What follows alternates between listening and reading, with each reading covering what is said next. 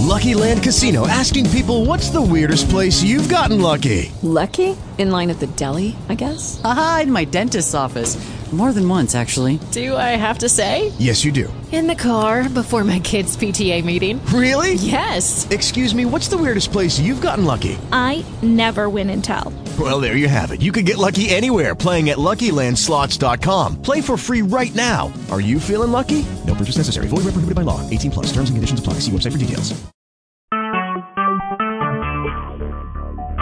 Talk shoes. Recorded live. Well, that's me again. Old religion dystopia, no, I'm worse than belief. Yeah, let's see if we can get some more reading in. I got another infection, so I just haven't been able to do anything that I needed to do. There's on the store.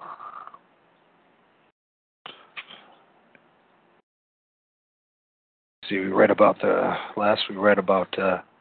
Detour's Rustic Canyon, the Greystone Park. So I guess we're now on chapter 12, Riders on the Storm, The Doors. Quote, by that I mean, get me a lead singer. He's got sort of an androgynous blonde hair, very pretty. We need guitar players, sort of a hatchet face, wears a hat and plays very fast. Very dramatic. He must be very dramatic. Give me a pound of bass player, pound of drummer, and they're making a little cardboard cutouts. And they hire a producer, they hire writers, and the current stuff now, they don't even bother getting people to play. Don't bother with that guitar player, bass player, drummer nonsense. The people in those bands can't write, play, or sing. End quote. David Crosby describing the synthetic manufactured nature of today's rock bands. Which is quite a contradiction because he was in one, wasn't he? Yeah, okay. At the very beginning of this journey, it was noted that Jim Morrison's story was not, quote, in any way unique, end quote.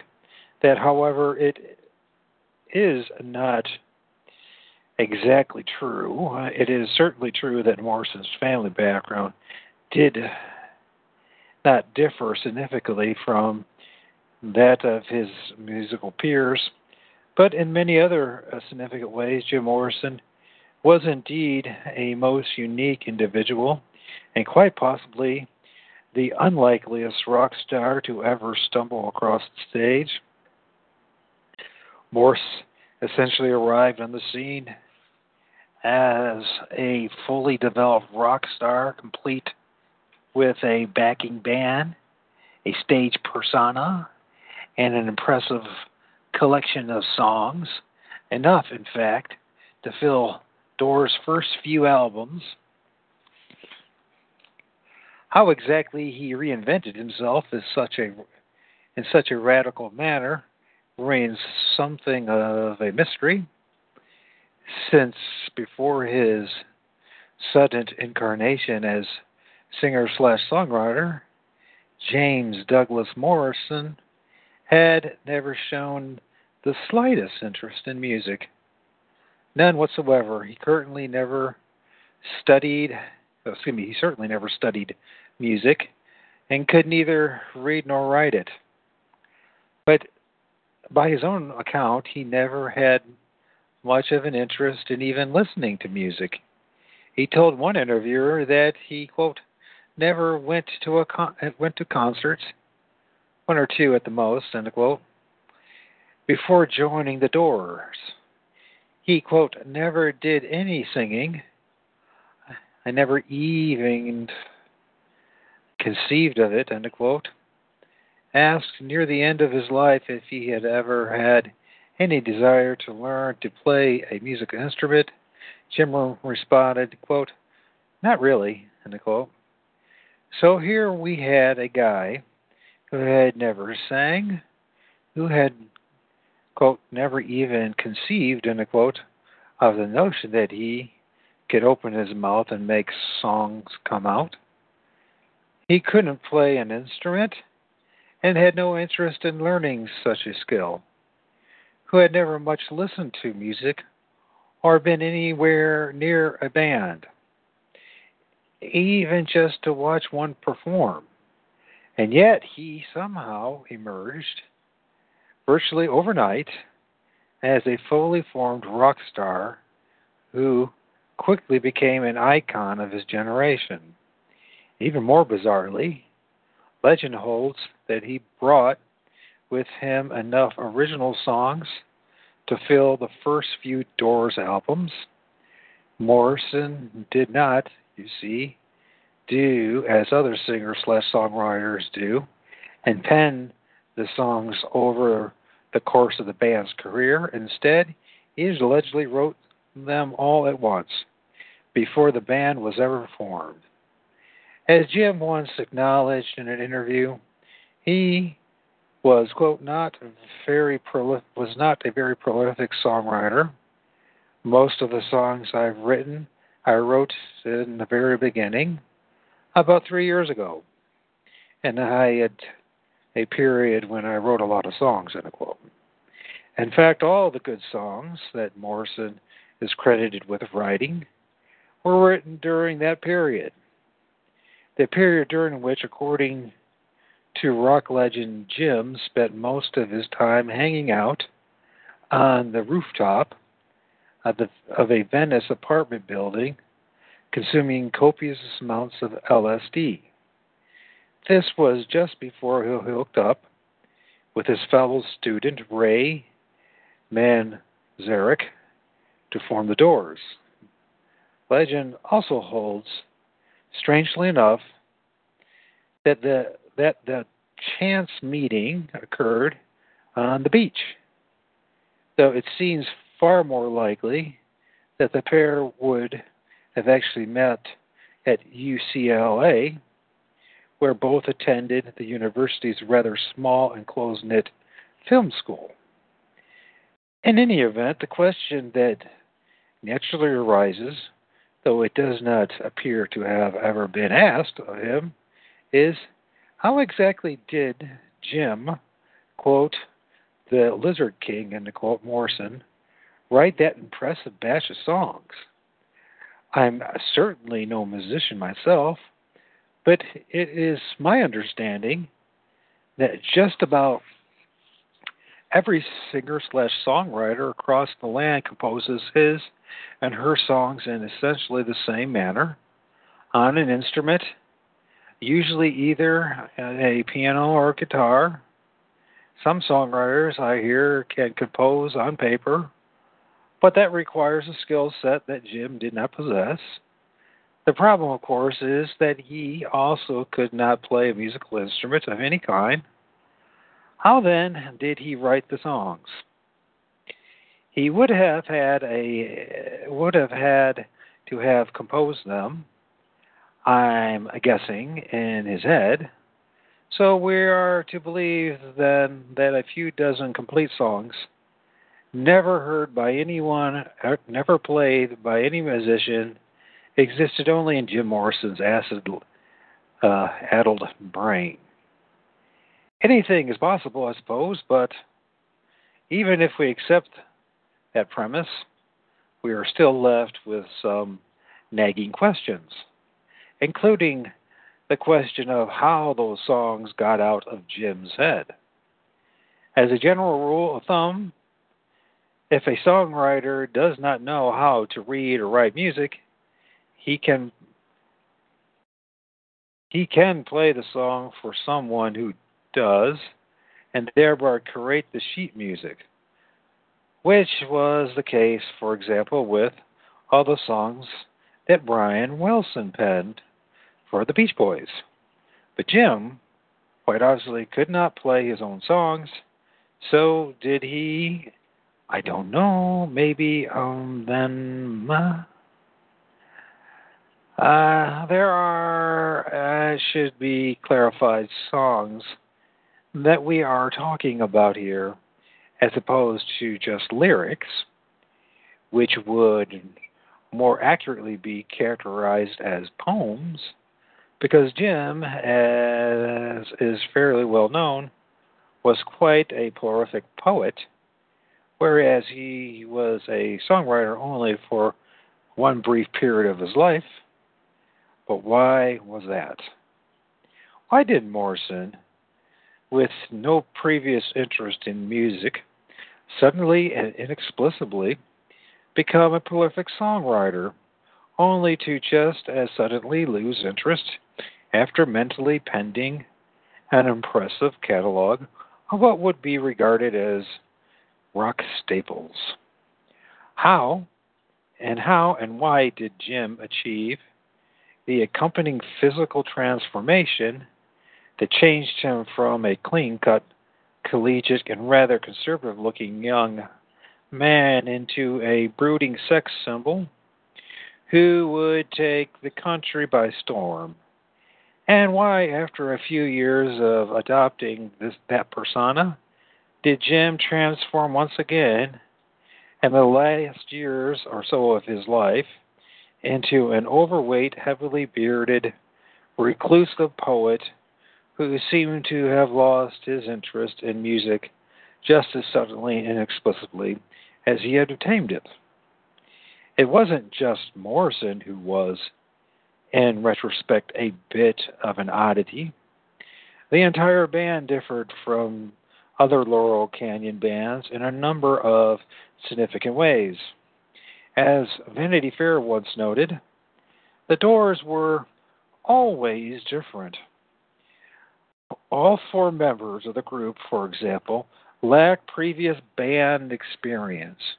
Morris and Mazurek, as noted, were film students, and drummer John Densmore and guitarist Robbie Krieger were recruited by Mazurek from his Transcendental Meditation class, which is, I guess, where one goes to find musicians to fill out one's band. That class, however, apparently lacked a bass player, so they did without, except for those times when they used session musicians, and then claimed that they did without. Anyway, the point is that none of the four members of the Doors had any real band credentials.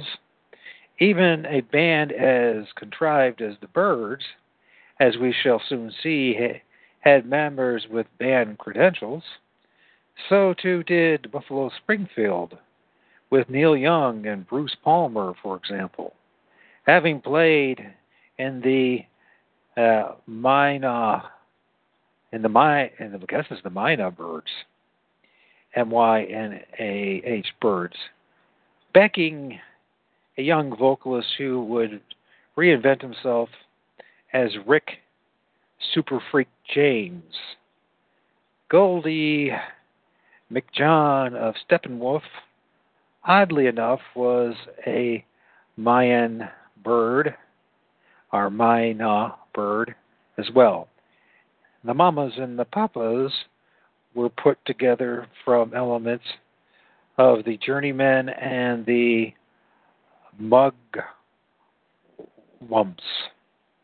and so on with the rest of the Laurel Canyon bands. The Doors could cite no such band lineage.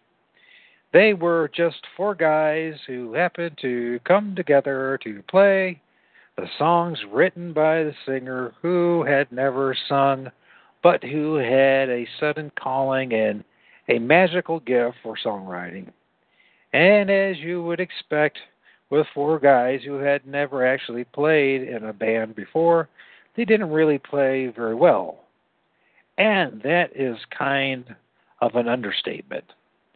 Don't take my word for it, though. Let's let the band's producer, Paul Rothchild, weigh in. Quote, "The Doors were not great live performers musically. They were exciting theoretically, I'm sorry about that, and kinetically, but as musicians, they did not make it.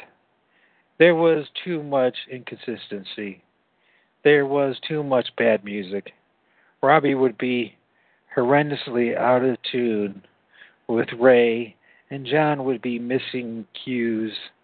There was bad mic usage, too, where you couldn't hear Jim at all. As fate would have it, I have heard some audio of a young and quite inebriated Jim Morrison at the microphone, and I would have to say that not being able to hear Jim at all might have, in many cases, actually improved the performance. But performing poorly as a live band, of course, did not really set the Doors apart from its contemporaries. Another thing that was unusual about the band, however, is that from the moment the band was conceived, the lineup never changed. No one was added and no one was replaced. No one dropped out of the band over artistic differences or to pursue a solo career or to join another band or for any of the other reasons that bands routinely change shape. It would be difficult to identify another Laurel Canyon band of any longevity that could make the same claim. After their first two albums, the Byrds changed lineups with virtually every album release. Frank Zappa's Mothers of Invention were in a near constant state of flux. Love and Steppenwolf changed lineups on a regular basis, with leaders John Kay and Arthur Lee routinely firing band members. Laurel Canyon's country rock bands were also constantly changing shape, usually by incestuously swapping members amongst themselves, but not the Doors. Jim Morrison's band arrived on the scene as a fully formed entity, with a name taken from Aldous Huxley's, The Doors of Perception, which is a big red flag. A stable lineup, a backlog of soon-to-be hit songs, and no previous experience writing, arranging, playing, or performing music. Other than that, though, they were just your run-of-the-mill, organic, grassroots 1960s rock and roll band, albeit one with a curious aversion to political advocacy. Jim Morrison was, by virtually all accounts, a voracious reader. Former teachers and college professors expressed amazement at the breadth and depth of his knowledge in various topics, at the staggering array of literary sources he could accurately cite, and yet he was known to tell interviewers that he, quote, hadn't studied politics that much, really, end quote. But that was okay, according to drummer John Desmore, since, quote, a lot of people at our concerts, at least, they're sort of, it seems like they don't really come to hear us speak politics, end quote. That's the way it was in the 1960s, you see. The young folks of the era just didn't concern themselves much about politics, and certainly didn't want their anti-war icons engaging in anything resembling political discourse. During the Doors' glory days on the Sunset Strip, Morrison, quote, struck up an intimate friendship, end quote, with Whiskey A Go-Go owner Elmer Valentine, according to a Vanity Fair article published in September 2006. At the time, Valentine was also, coincidentally, of course, very close to his own secretary/booking agent, Gail Slotman, whom Jim had known since kindergarten through naval officers' circles. Valentine was also, by pretty much all accounts, including his own, a madman. Valentine arrived in L.A. by way of Chicago, where he had worked as a vice cop, a decidedly corrupt vice cop. By his own account, he worked as a police captain's bagman, quote, collecting filthy lucre on behalf of the captain, end quote. He also boasted that even while working as a vice cop, his night job was, quote, running nightclubs for the outfit for gangsters, end quote. One very, quote, very close friend, end quote, from his days in Chicago was, quote, Felix Aldery Sio. I guess that's how you pronounce it. Alderizio.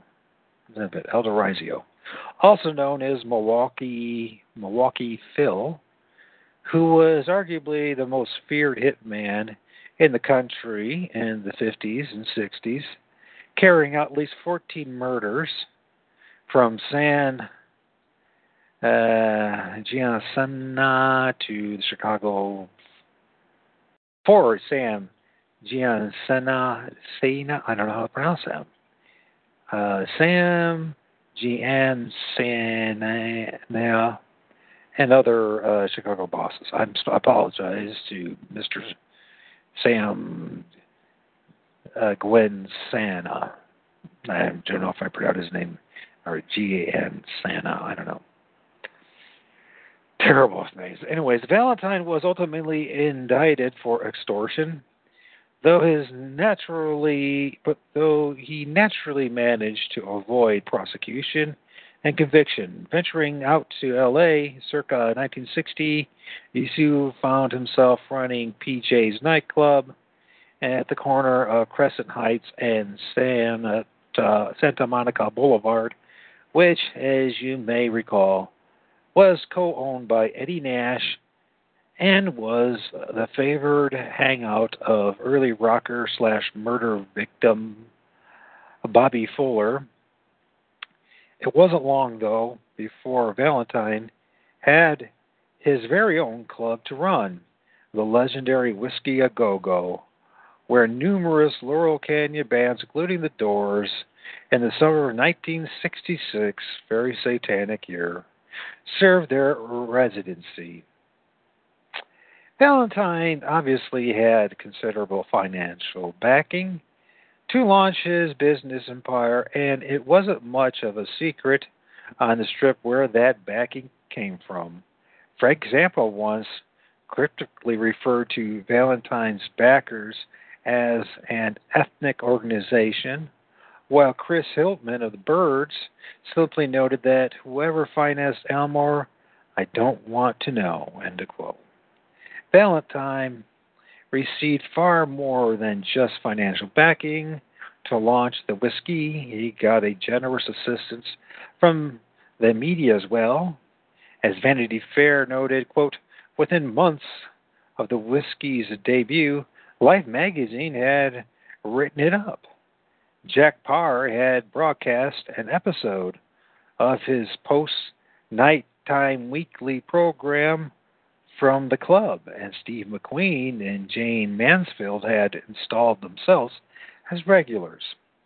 Legendary actor McQueen, it should be noted, was a former U.S. Marine who had served in an elite unit tasked with protecting President Harry Truman's private yacht.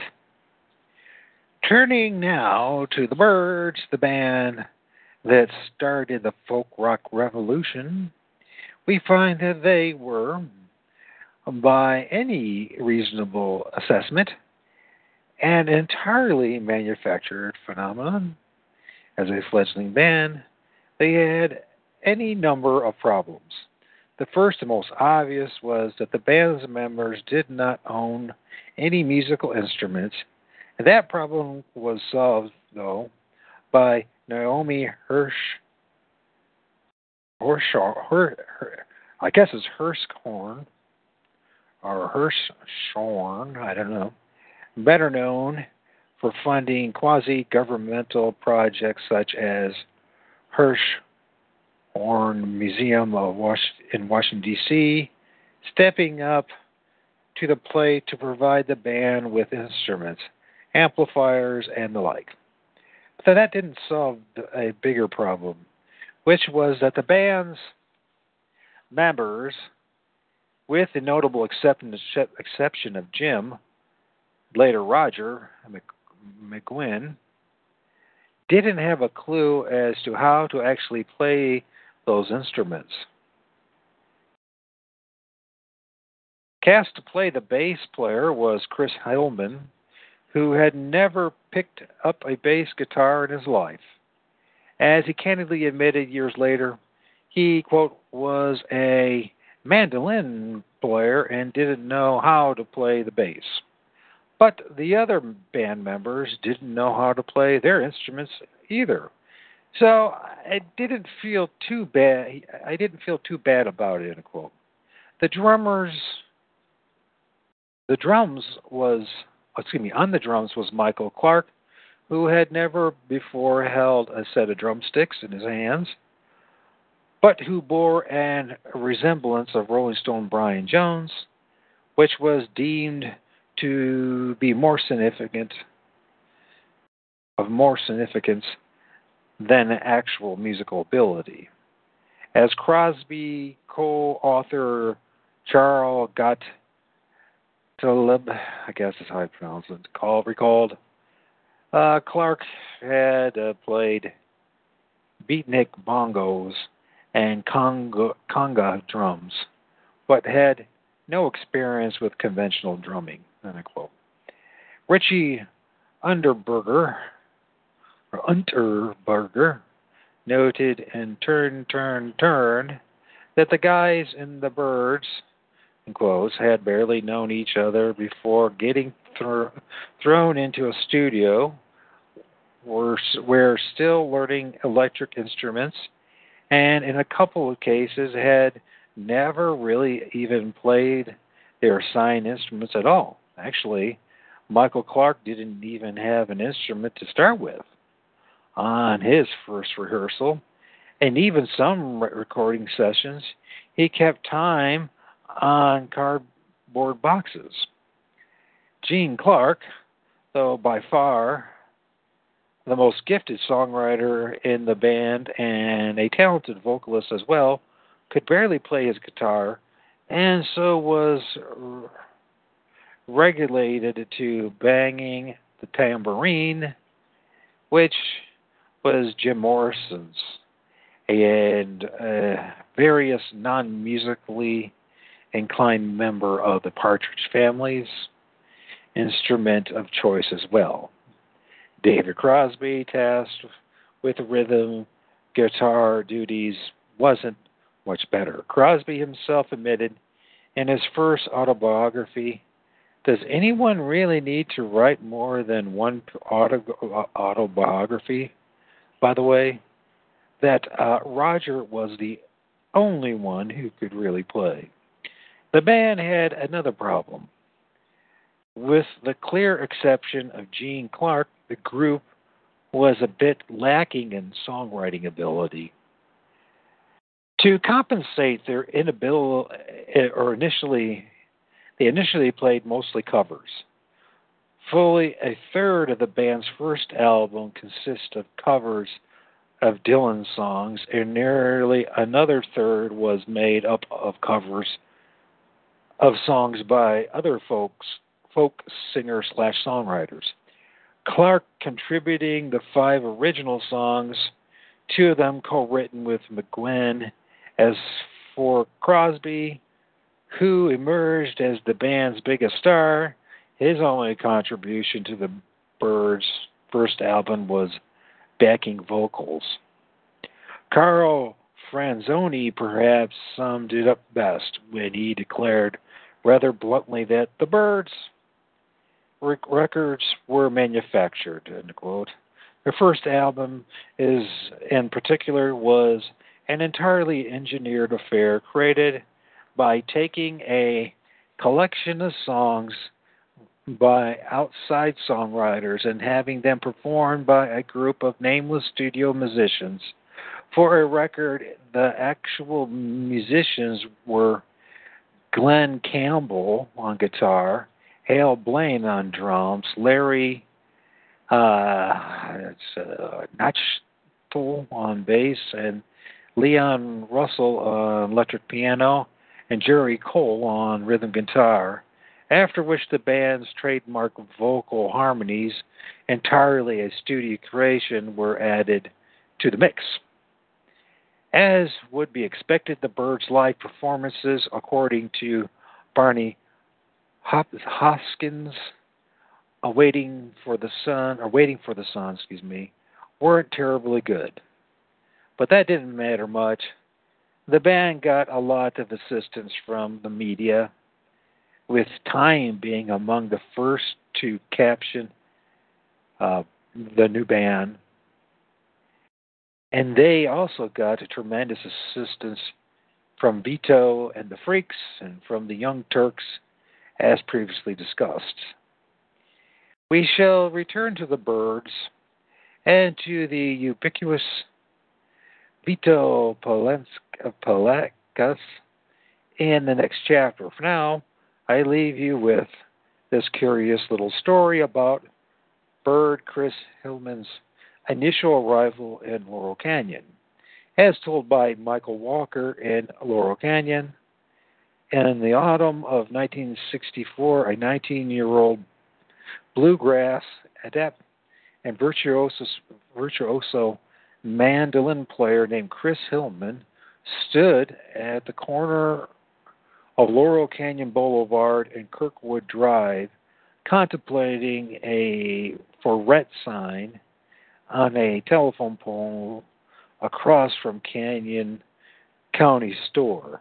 It didn't take him long to find a place to stay, and in the canyon's emerging mythos of enchanted serendipity, one presented itself as if by magic. This guy drives up and says, You looking for a place to rent? Hillman recalls, I said, yeah. And he said, well, follow me. Up. It was this young guy who was a dentist. It was his parents' house, a beautiful old wooden house down a dirt road. He lived on top, and he was renting out the bottom part. I just went, wow, perfect. And the guy ended up being my dentist for a while.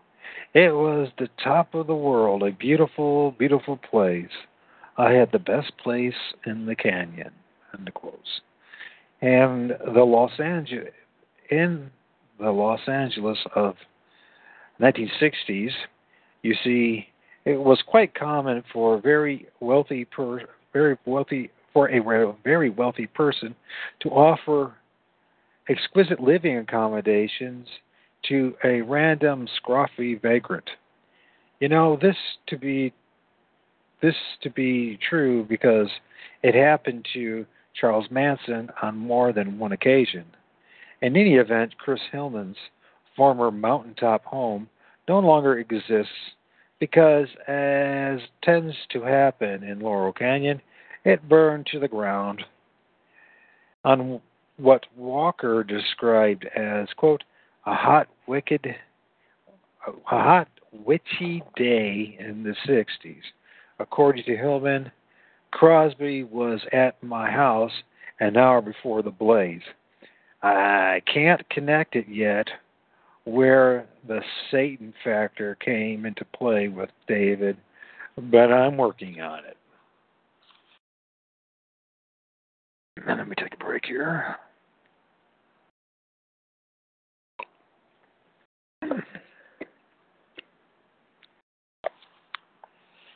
8 Miles High, Chapter 13, Falling Fast, the Byrds.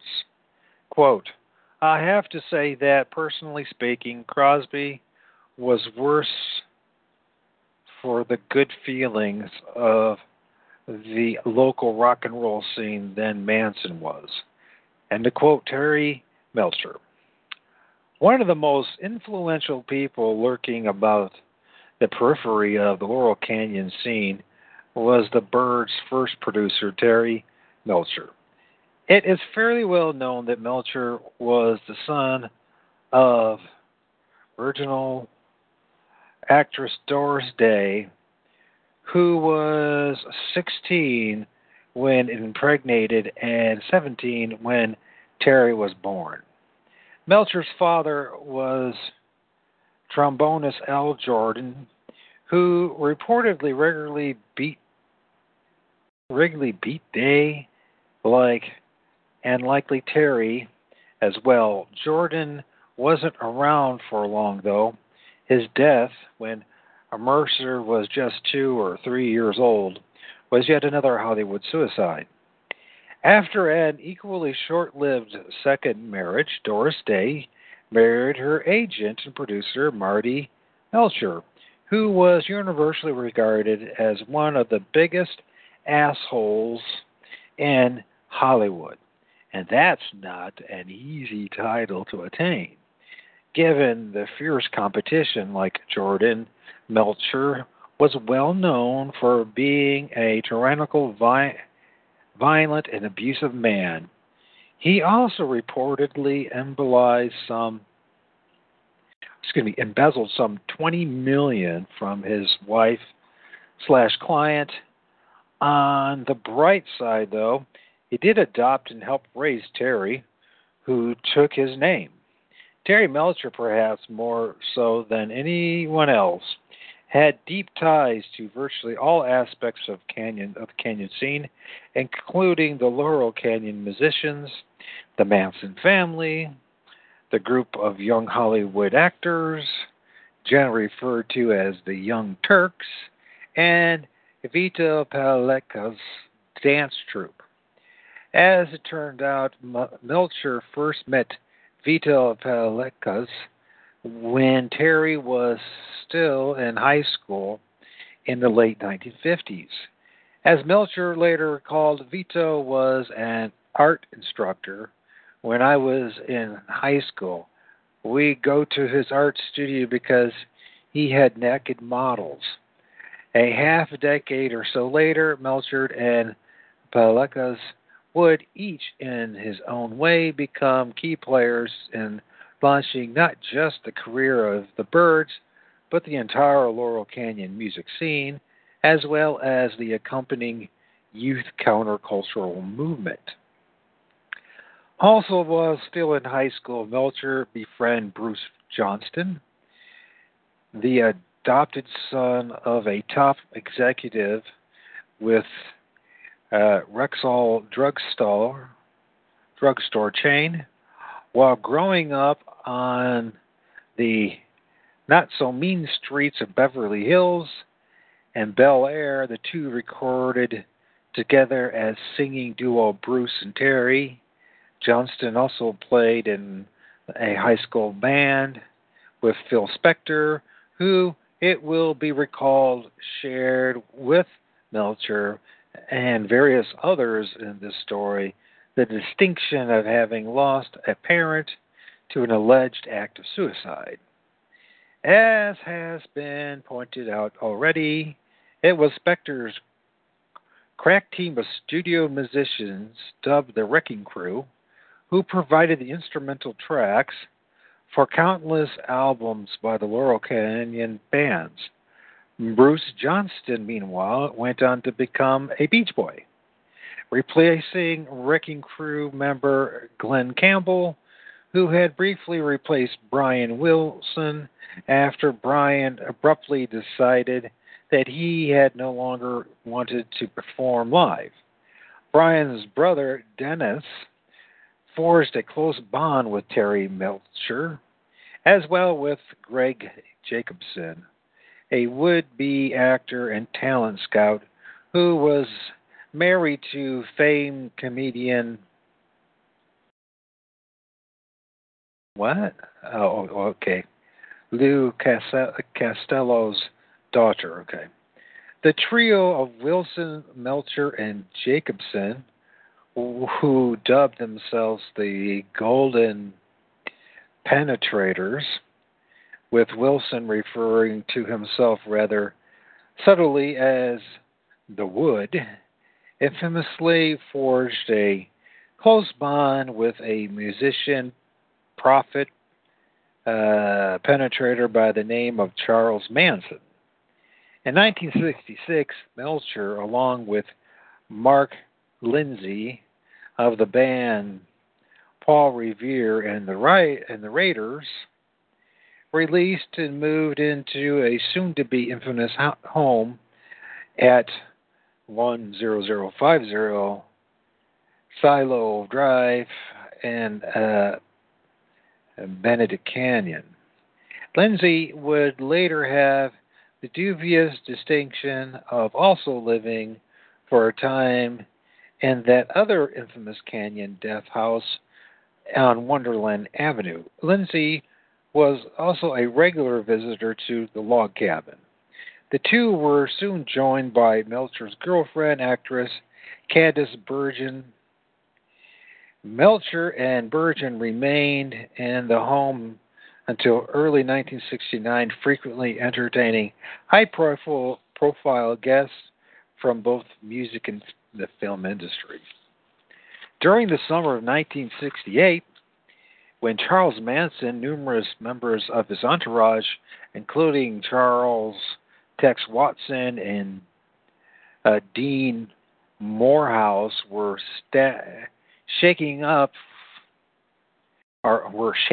with Melcher's sidekick, Dennis Wilson, Watson and Morehouse were known to regularly visit the Melcher/Bergen home on Silo Drive. Charlie Manson is known to have visited the Melcher home on several occasions as well, and to have occasionally borrowed Melcher's Jaguar. Just after Melcher and Bergen vacated the home, Jacobson reportedly arranged for Morehouse to live there briefly before Tate and Polanski took possession in February of 1969, briefly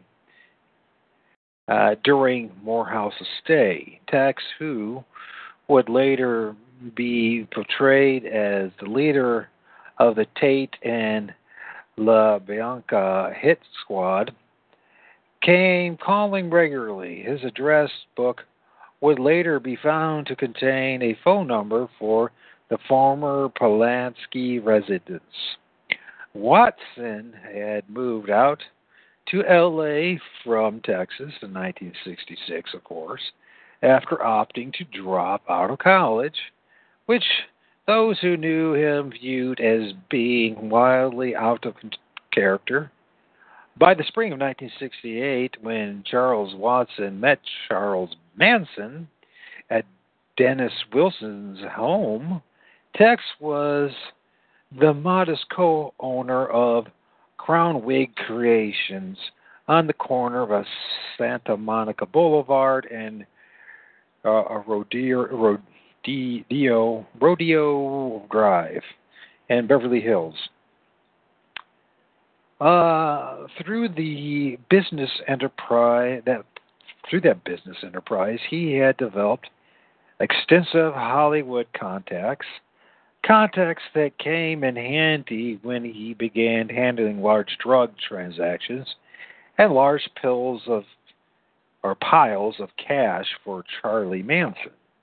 Tex Watson soon grew so close to Manson that, according to Ed Sanders, he was known to complain at times, quote, that he actually thought he was Charlie, end quote.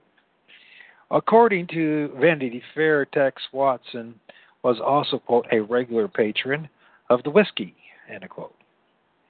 Which isn't too surprising given that Elmer Valentine's Club was well known to be a major drug trafficking site during the late 60s. Watson's frequent sidekick, Dean Morehouse, by the way, hailed from Minot, North Dakota, identified by Murray Terry as the longtime home of a process faction with deep ties to, I guess it's Offutt Air Force Base. Though it is purely speculation, it seems entirely possible that Morehouse served as a handler for both Charlie's Manson and Watson. Perhaps tellingly, Vince,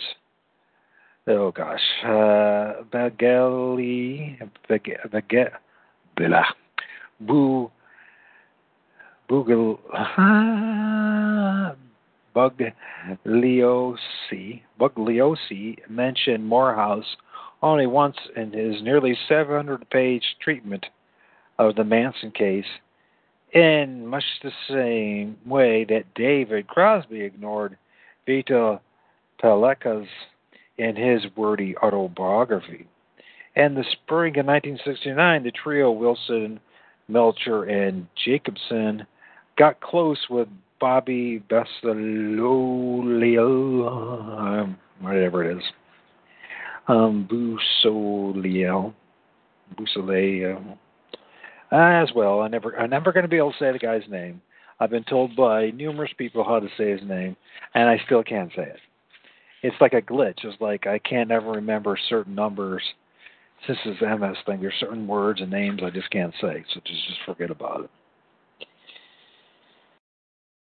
Jacobson made at least 2 trips to Girard Theoretical Agency to hear demo tapes of Bobby had recorded. The agency, headed by Jack Girard, specialized in supplying topless dancers to seedy clubs and actors and actresses for porno film shoots. Busoliel's primary job with the agency was to deliver carloads of girls to the clubs. More than a few of those girls were members of Charlie's family. In March of 1969, just months before he was arrested for the torture murder of Gary Hyman, Bobby signed a songwriting contract with the agency and began recording demos.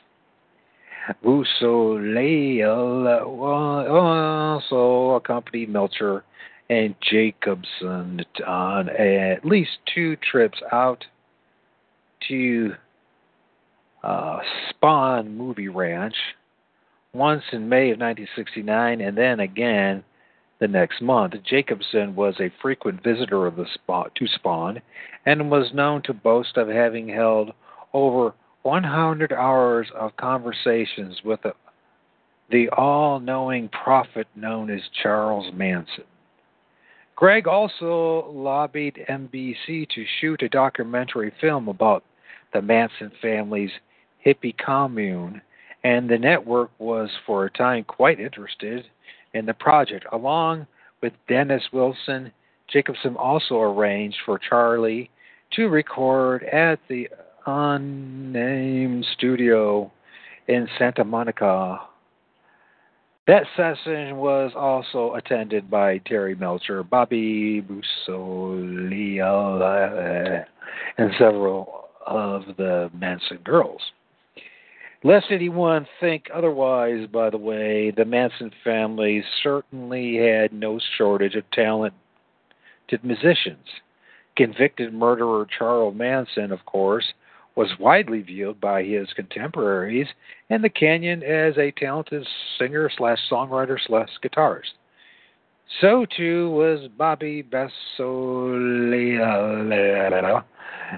who had jammed with Dennis Wilson, played rhythm guitar for the pre-Love lineup known as the Grassroots, knew Frank Zappa and had visited Log Cabin, and later composed and recorded the film score for Kenneth Anger's Lucifer Rising.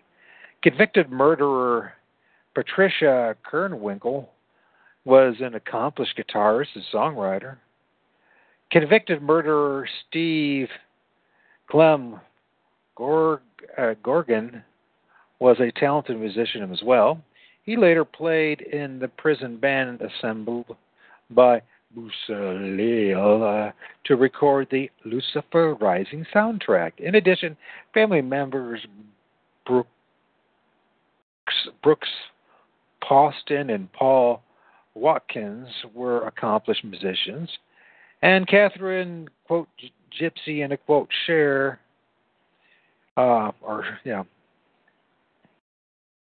Cher, was a virtuoso violin player, as well as being a singer and accomplished actress. See, for example, Ram Rodder co-starring Bobby Beausoleil and a film partly at where else but Spawn Movie Ranch. Catherine Cher is notable in other ways as well, including her unparalleled feat of raising the bar so high on parental suicides that no one else, even in Laurel Canyon, is likely to be able to clear it. Orphaned as a child, when both biological parents purportedly committed suicide, Gypsy was adopted by a psychiatrist and his wife. Her adopted mother then allegedly committed suicide as well, leaving her to be raised by her adopted father. Cher is also notable for being the oldest of Charlie's girls, nearly 27 at the time of the murders, and most of the others were under 21, and many, including Dean Morehouse's daughter, Ruth Ann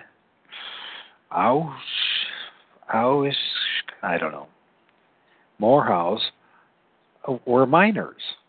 Gypsy lived in Bobby Beausoleil before meeting and living with Manson, and she seemed to serve as recruiter for both of them. According to Ed Sanders, Gypsy Cher also, quote, arranged for Paul Rothschild, there you go, the producer of The Doors, to hear the family music. It seemed as though just about everyone had an opportunity to hear the family's music. Some of it was recorded in Beach Boy Brian Wilson's state-of-the-art house home recording studio. Some was recorded by Terry Melcher and Greg Jacobson at Spawn Ranch using a mobile recording studio. Some was recorded at Santa Monica, and by some reports, some was recorded by a major Hollywood studio. Other recordings were likely made as well, though nobody really likes to talk about such things. Greg Jacobson recorded many of his marathon conversations with Charlie, but as with the demo recordings made by Dennis Wilson, everyone likes to pretend that such recordings were lost or destroyed or never existed. The family was filmed at Spawn Ranch by Melcher as well. The family members also shot an extensive amount of filmmaking, quote, home movies, which some witnesses have claimed included family orgies and ritualized snuff films. A vast amount of NBC camera equipment and film was found to be in the possession of Charlie's motley crew, all of which was claimed to be stolen. It seems likely, however, given the network's known involvement with the family, that the equipment was provided to them so that they could film their exploits.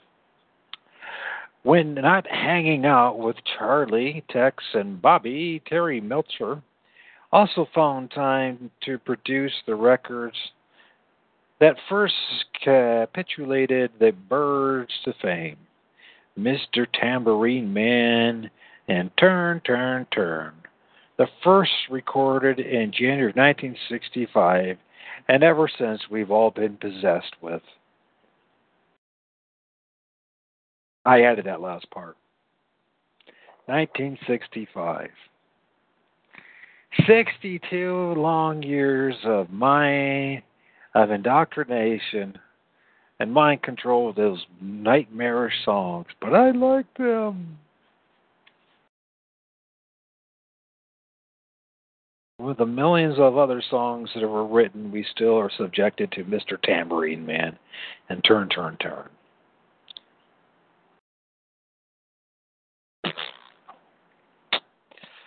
All right. Yeah. It was the first recorded in January 1965 and released a few months later, amazingly, was the record that announced to the world the arrival of a new breed of music. Those early hits were created simply enough by borrowing from the songbooks of folk legend Bob Dylan and Pete Seeger, and then playing those songs to amplified equipment. Dylan himself followed suit not long after at Newport Folk Festival in July 1965, much to the consternation of the gathered crowd of folksies. In Hotel California, Barney Hoskins writes that the Byrds were, for the very outset, quote, conceived as an electronic rock and roll group, end quote. What Hoskins doesn't really clarify, though, is who exactly it was that initially conceived of this hugely influential band in those terms. Surely it wasn't the band's members themselves who decided that they were going to pioneer a new musical genre, since they probably had their hands full with just learning to play their instruments. It would probably be slightly more accurate to say that the Byrds appear to have been initially conceived as an electric folk rock group. By July 1966, however, when the band released its third album featuring Gene Clark penned 8 Miles High, it had morphed into something different, and by doing so helped pioneer another genre of music, psychedelic rock. With the latter addition of Graham Parson and the growing influence of Chris Hilton, the Byrds would next morph into a country rock band, thus helping to spawn the genre of music as well. According to rock and roll legend, the first two Byrds to get together were James Joseph McGuinn III and Harold Eugene Clark. McGuinn hailed from Chicago, son of best-selling authors James and Dorothy McGuinn. Considered a very talented guitarist, Jim had played with Bobby Darin, the Lime Litters, or Lighters, I guess it would be, the Lime Litters. The Chad Mitchell Trio. In 1962, he left the Chad Mitchell Trio and worked for a time in New York City as a studio musician before hearing the call that so many others seemed to hear and making his way to Los Angeles. Once there, he wasted no time hooking up with Gene Clark. Clark had been born in Tipton, Missouri, the second oldest in a family of 13 siblings, must be Catholic, and undeniably talented songwriter and vocalist.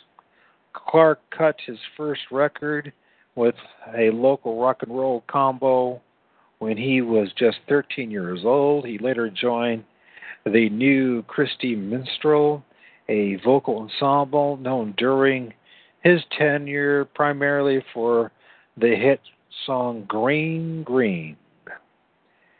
Like so many others, however, Gene soon found himself packing his bag for where else? Los Angeles, where he met up with a recently arrived Jim McGuinn.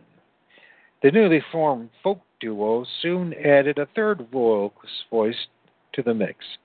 Our old friend David Crosby, who had formerly been the vocalist with Les Baxter Balladeers. Crosby brought in Major Jim Dixon, with whom he had done some soul sessions in 1963. The year before that, Dixon had produced a self-titled album for a band known as the Hillmen, featuring a young mandolin player out of San Diego named Chris Hillman. Hillman had cut his first album with a band known as Scottsfield Squirrel Barkers. While still in high school, he was a highly regarded young bluegrass musician and was generally considered to be a virtuoso mandolin player, which I guess is why Jim Dixon cast him to play the part of bass player in the world's first folk rock band. As we already knew, Hillman lucked out in securing lucrative living accommodations right in the heart of what was to become the music community's epicenter. So he was all set to become a rock star. Raised on a ranch in San Diego, Hillman had traveled alone to Berkeley when he was just 15, ostensibly to take private mandolin lessons. At about the same time, his father had, wait for it, reportedly committed suicide. Those two closely aligned events would, I guess, have had a profound impact on the young musician. Hillman would ultimately become a skilled bass player and a major figure in the Laurel Canyon spawn country rock movement.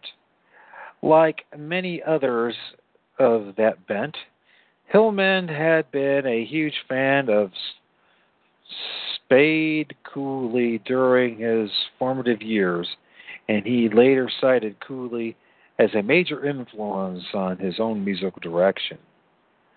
Most readers are probably not familiar with the story of the quote king of Western swing, end quote, which is a kind of a shame because as stories go, it is a pretty good one. So let's digress here briefly and meet the man who was frequently cited as one of the forefathers of country rock and whom Brian Wilson has cited as a major influence as well. Throughout the 40s and the 50s, Donnell Clyde, Spade Cooley, was a popular local musician and band leader. His weekly shows at the Redondo Beach Pier could draw as many as 10,000 appreciative fans, few of whom knew of his alcoholism, violent temper, and prior arrest for attempted rape. His popularity ultimately landed him his own local television show, The Spade Cooley Hour. His career, however, came to an abrupt end, on April 3rd, 1961, when he tortured and murdered his young wife, Ella Mae Cooley, while forcing his 14-year-old daughter to watch in horror. According to court transcripts, Ella Mae had been spending a considerable amount of time in the company of two men identified as Luther Jackson and Bud Davenport, both of whom worked in the sprawling CIA-infested medical research facility at UCLA.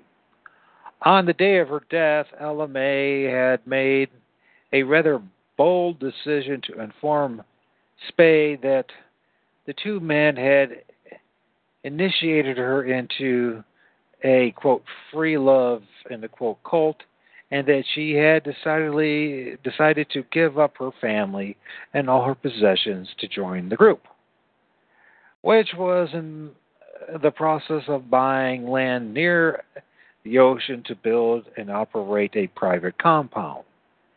Spade Cooley's response to his wife's declaration was to brutally beat, stomp, and strangle her to death, but only after repeatedly burning her with a lit cigarette. All of this was witnessed by daughter Melody, who had been told by her father that, quote, now you're going to watch me kill this whore, end quote. After doing just that, Spade then asked his daughter if she thought that Ella May was really dead, adding, well, let's see if she is. He then proceeded to burn her lifeless body repeatedly with another lit cigarette until he apparently was satisfied that she was indeed dead. Unlike so many other celebrity homicide suspects, Cooley was convicted of first-degree murder, sentenced to serve a life sentence. He was sent to a rather notorious Vesaville facility where he served 8 years before being offered early parole. Just before his scheduled release, he arranged a November 23, 1969 comeback concert in Oakland for which his captors had agreed to release him on a 3-day pass. The concert was reportedly a huge success, and it looked as though Cooley's star was about to shine once again upon his pending release from prison. But that's not quite how the story ends. Instead, Cooley walked back to his dressing room right after the show and promptly dropped dead, thus ending the saga of Spade Cooley and allowing us to return to where we left off. After that is taking one more quick detour here to note that not long after Spade Cooley was scheduled for release, another peripheral character in this story decided that it might be a good idea to kill his wife as well. Humble Harvey Miller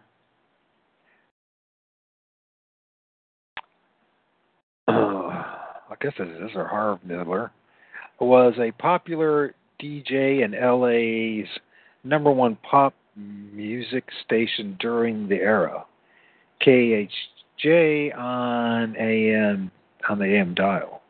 During the latter half of the 1960s, Miller was yet another of those players who helped launch the careers of Laurel Canyon bands by being the first to get their new singles on the radio.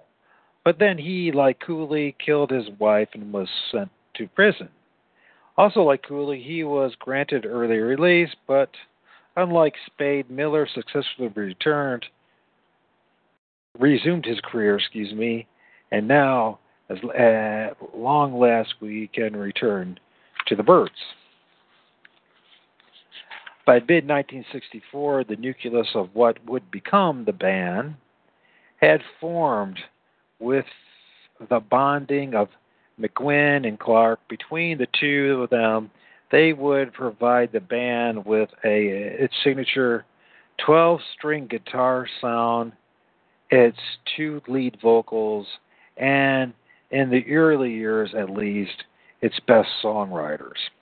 Then along came David Crosby, who added a little more than harmony vocals, at least on the first 2 albums, but who seemed to have largely hijacked the band with the help of manager Jim Dixon, who added fake bass player but real musician Chris Hillman, and Crosby then rounded out the band by adding fake drummer Michael Clark.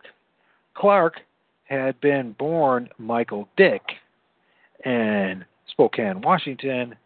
At 17, Dick ran away from home and hitchhiked to the land of enchantment known as California, apparently becoming Michael Clark along the way.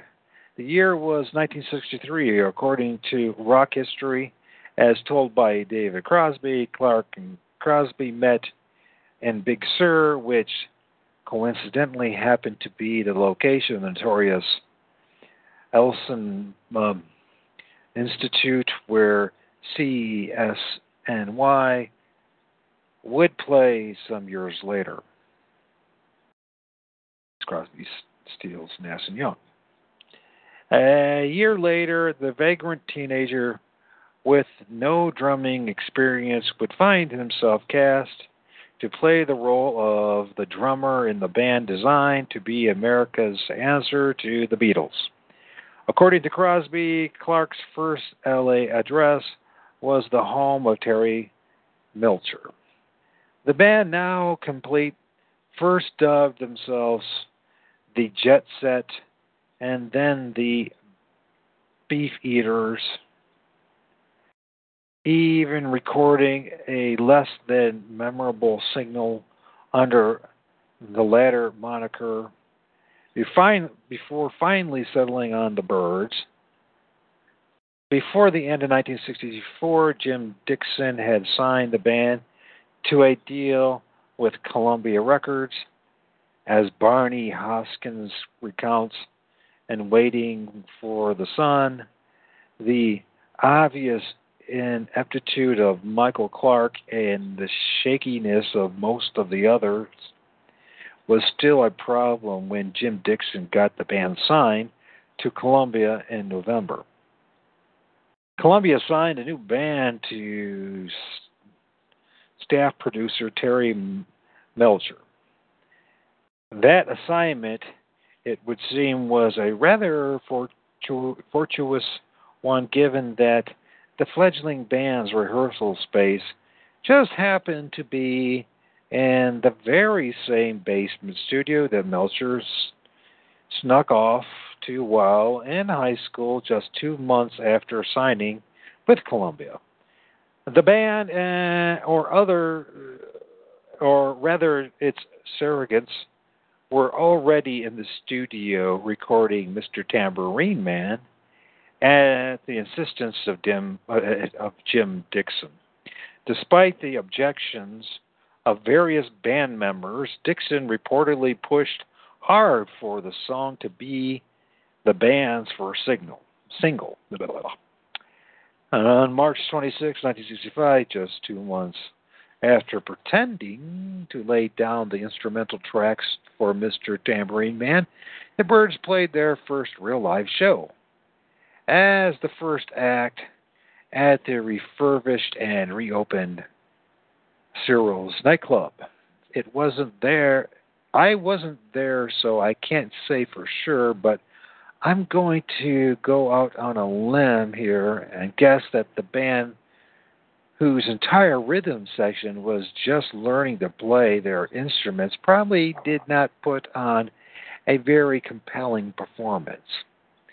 The Byrds apparently played one other live show before the Cyril's opening, though the nature of that show appears to be in dispute, or perhaps there were 2 previous shows. According to Jim Dixon, the Byrds' first public gig was booked by Lenny Bruce's mother, Sally Marr. She got them a job at Los Angeles City College, noon assembly for a half hour.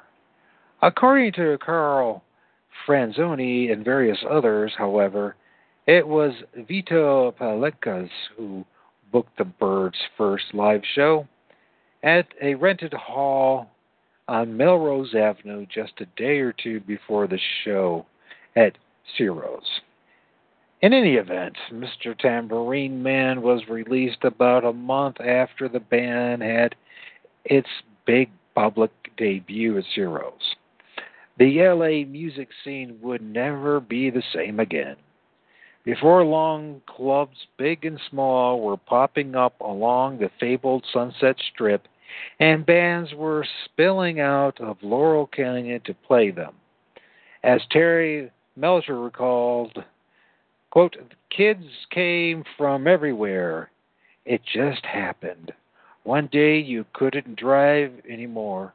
It was like overnight you couldn't drive on the Strip," end of quote. That would soon change by the summer of 1967, the mythical Summer of Love, the same year that Bigfoot was found, the Minnesota Man, and what happened in Kent State, and all the other mythical happenings.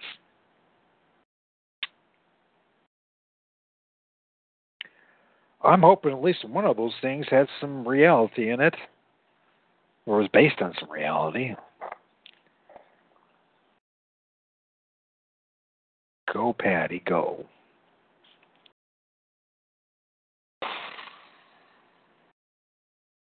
Land of cults and bullshit and lies, man. That would soon change. By the summer of 1967, the mythical Summer of Love, the club scene on the Strip, was quickly dying. It had been killed, deliberately or not, by some of the key players who had created it. Terry Melcher, producer of the scene's first band, Lou Elder, business partner of the club owner Elmer Valentine, John Phillips, leader of the Mamas and the Papas. It was the show they produced, you see, the fabled Monterey Pop Festival held on June 16 through 18, 1967, that killed the Sunset Strip scene. The bands that had filled the clubs became literally overnight too big to play such intimate venues. Over the course of the next decade, Laurel Canyon bands quickly moved from clubs to concert halls to massive sports arenas. But here we are, I suppose, getting ahead of ourselves. As for the Byrds, they carried on for a good many years, albeit with numerous personnel changes. First out was the man who many feel was the most talented member of the group, Gene Clark, who dropped out in March of 1966, of course, just 1 year after the band had first taken the stage in Zeros. Clark was also the first original Byrd to pass away on May 24th, 1991, at just 46 years of age, reportedly due to a bleeding ulcer. 2.5 years later, on December 19th, 1993, Michael Clark died, as well when his liver failed. Both deaths were attributed to chronic alcoholism. Jim McGuinn, who remained a Byrd through numerous band lineups, joined the Subud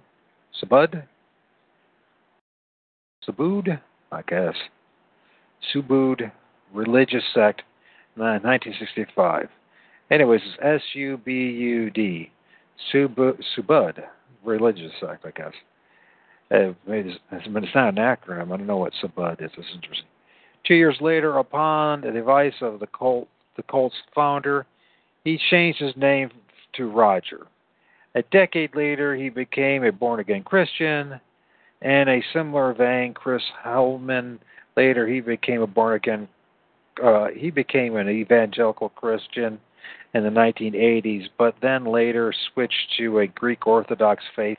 Hellman played in various Byrd lineups with Graham Parsons, Flying Burrito Brothers, and David Giffen's failed attempt at creating a second supergroup, one known as Souther Hillman Fury and Fury. David Crosby, of course, left the Byrds to become one-third of David Giffen's first supergroup, Crosby, Steele, and Nash. These days, he primarily spends his time inseminating lesbians and occasionally reuniting with former bandmates. Jim Dixon and Terry Melcher continued to work with some of the Byrds, primarily Graham Parsons and Chris Hillman.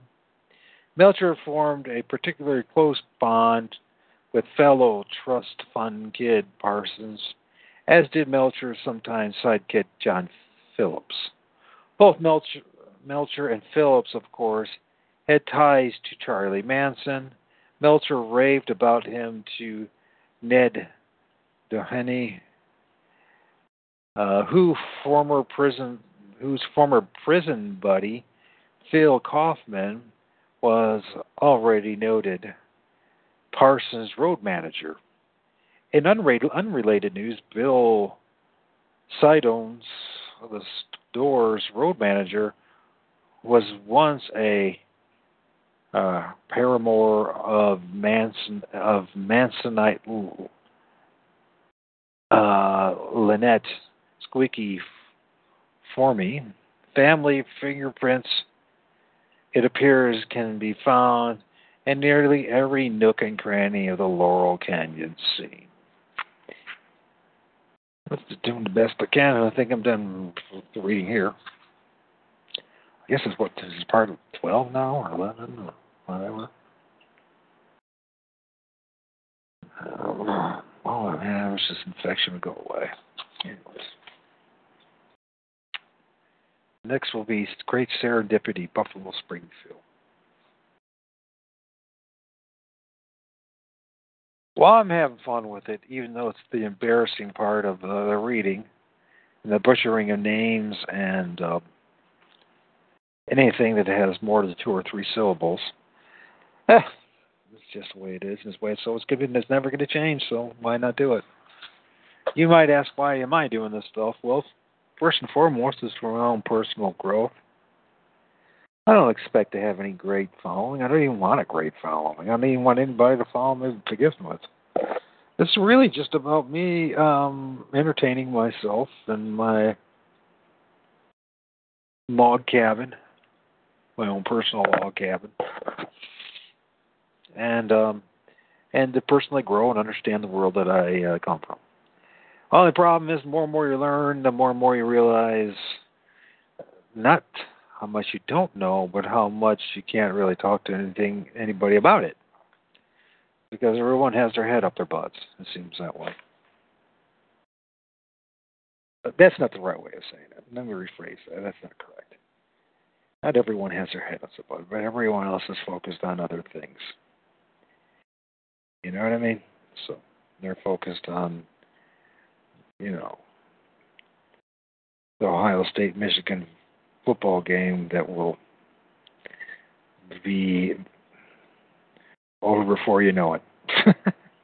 And then you can't even remember who won the last year's game and who was playing there, who the quarterbacks were, and who, etc. At least most of us won't. And so it's just the strangeness of life. One thing is for certain, though. Most things that become popular, that are on the internet, the television, the radio, are foisted and put in our faces and our ears deliberately by, the rulers of this wicked system that we live under. The funny thing is, in all this, though, and in a day, is like, well, which wicked? It's always the same thing. The choice of, the better of two evils, or the least evil of two evils, which is really no choice at all. So it's the same. Well, it's like the saying goes. So same as the old boss. Meet the new boss. Same as the old boss. And there's a lot of truth to that. And so I'm not saying that people shouldn't care and people shouldn't be proactive, but when the one's great achievement in the past 40 years is giving gays the right to be married, and basically the right to be licensed as dogs like the rest of us, and they had more freedom than we did, and the average person before that, and they're too dumb to see that. They certainly are too dumb to. But it's the problem is just a venting of anger and frustrations, on all parties' parts, and they deliver to just manipulation by the oligarchy, the ruling elite, to their mass propaganda machine. You just get some dumb big mouth like myself, put them on and then on a camera and hey, say some controversial things, and next thing you know, woo-hoo-hoo. Feed upon it.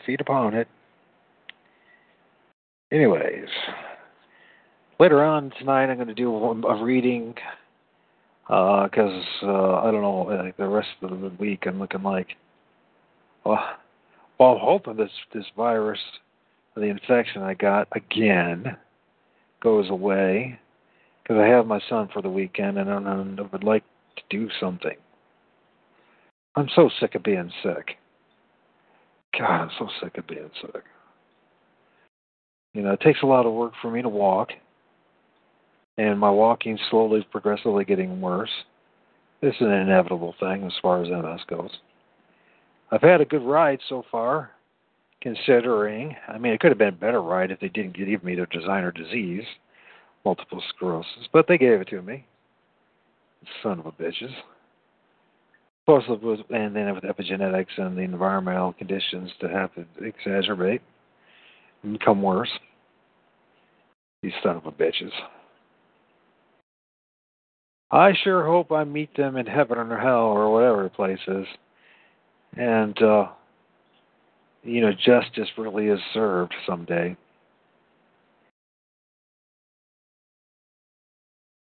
A lifetime of being sick and frustrated.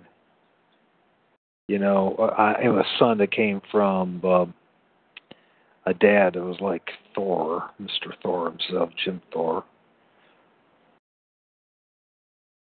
Great athlete and a physical specimen of a man, and had this be my lot, and see my big brother with Lyme disease. And he was, diagnosed about the same, in his 40s. To see my little brother going through what he's going through. I think even my sister now is starting to have things. I think they chose our family for something. I personally think between a guy like my dad, I don't think they wanted him to survive the Korean War, and he did, or wasn't supposed to, and he did. And then you got a mother who's not a part of the elite, but is a better artist than all of them combined. I think that they, you got the half breed and the European white girl getting together and say, hey, this would be a perfect family. That, and also I think, they have zones. They created certain pockets for certain diseases, and they experimented upon the youth through the vaccination programs. They still do. And that's the only explanation that I can see. Oh, now maybe it might have some blood-related thing too, but with this RH negative, RH positive nonsense. But you know what? I honestly think they sabotaged us. I don't think they were consciously thinking necessarily of sabotaging the family. They said, they're not one of us. They're not the blue bloods. They're not that important. So, yeah, what the heck? Well, we'll just play the game of Russian roulette and see who gets what. You know what I mean?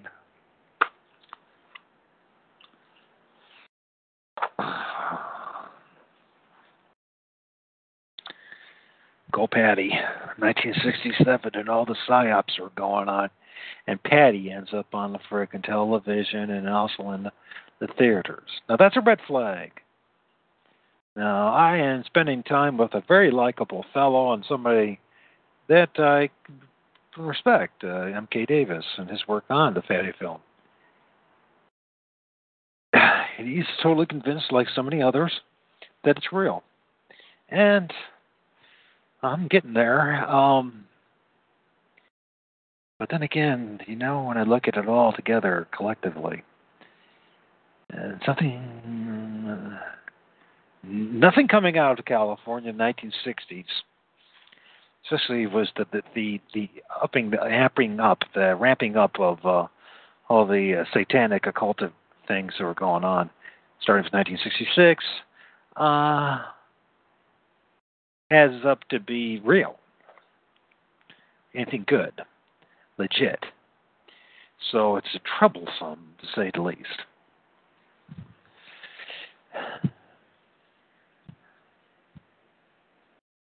But I'll keep on the quest, because either it's just bullshit,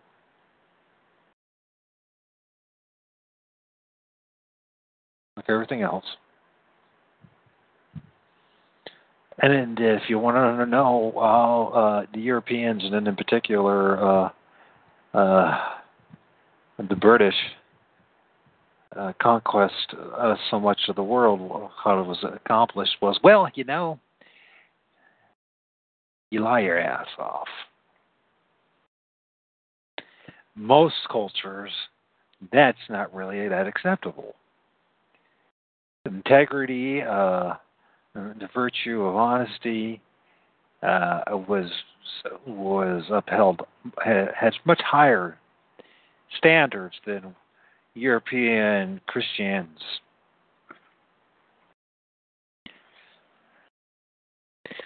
You'll find that many people who call themselves Christians are some of the worst liars on the planet. So, and they use that damn book for it to justify it all. They sure do.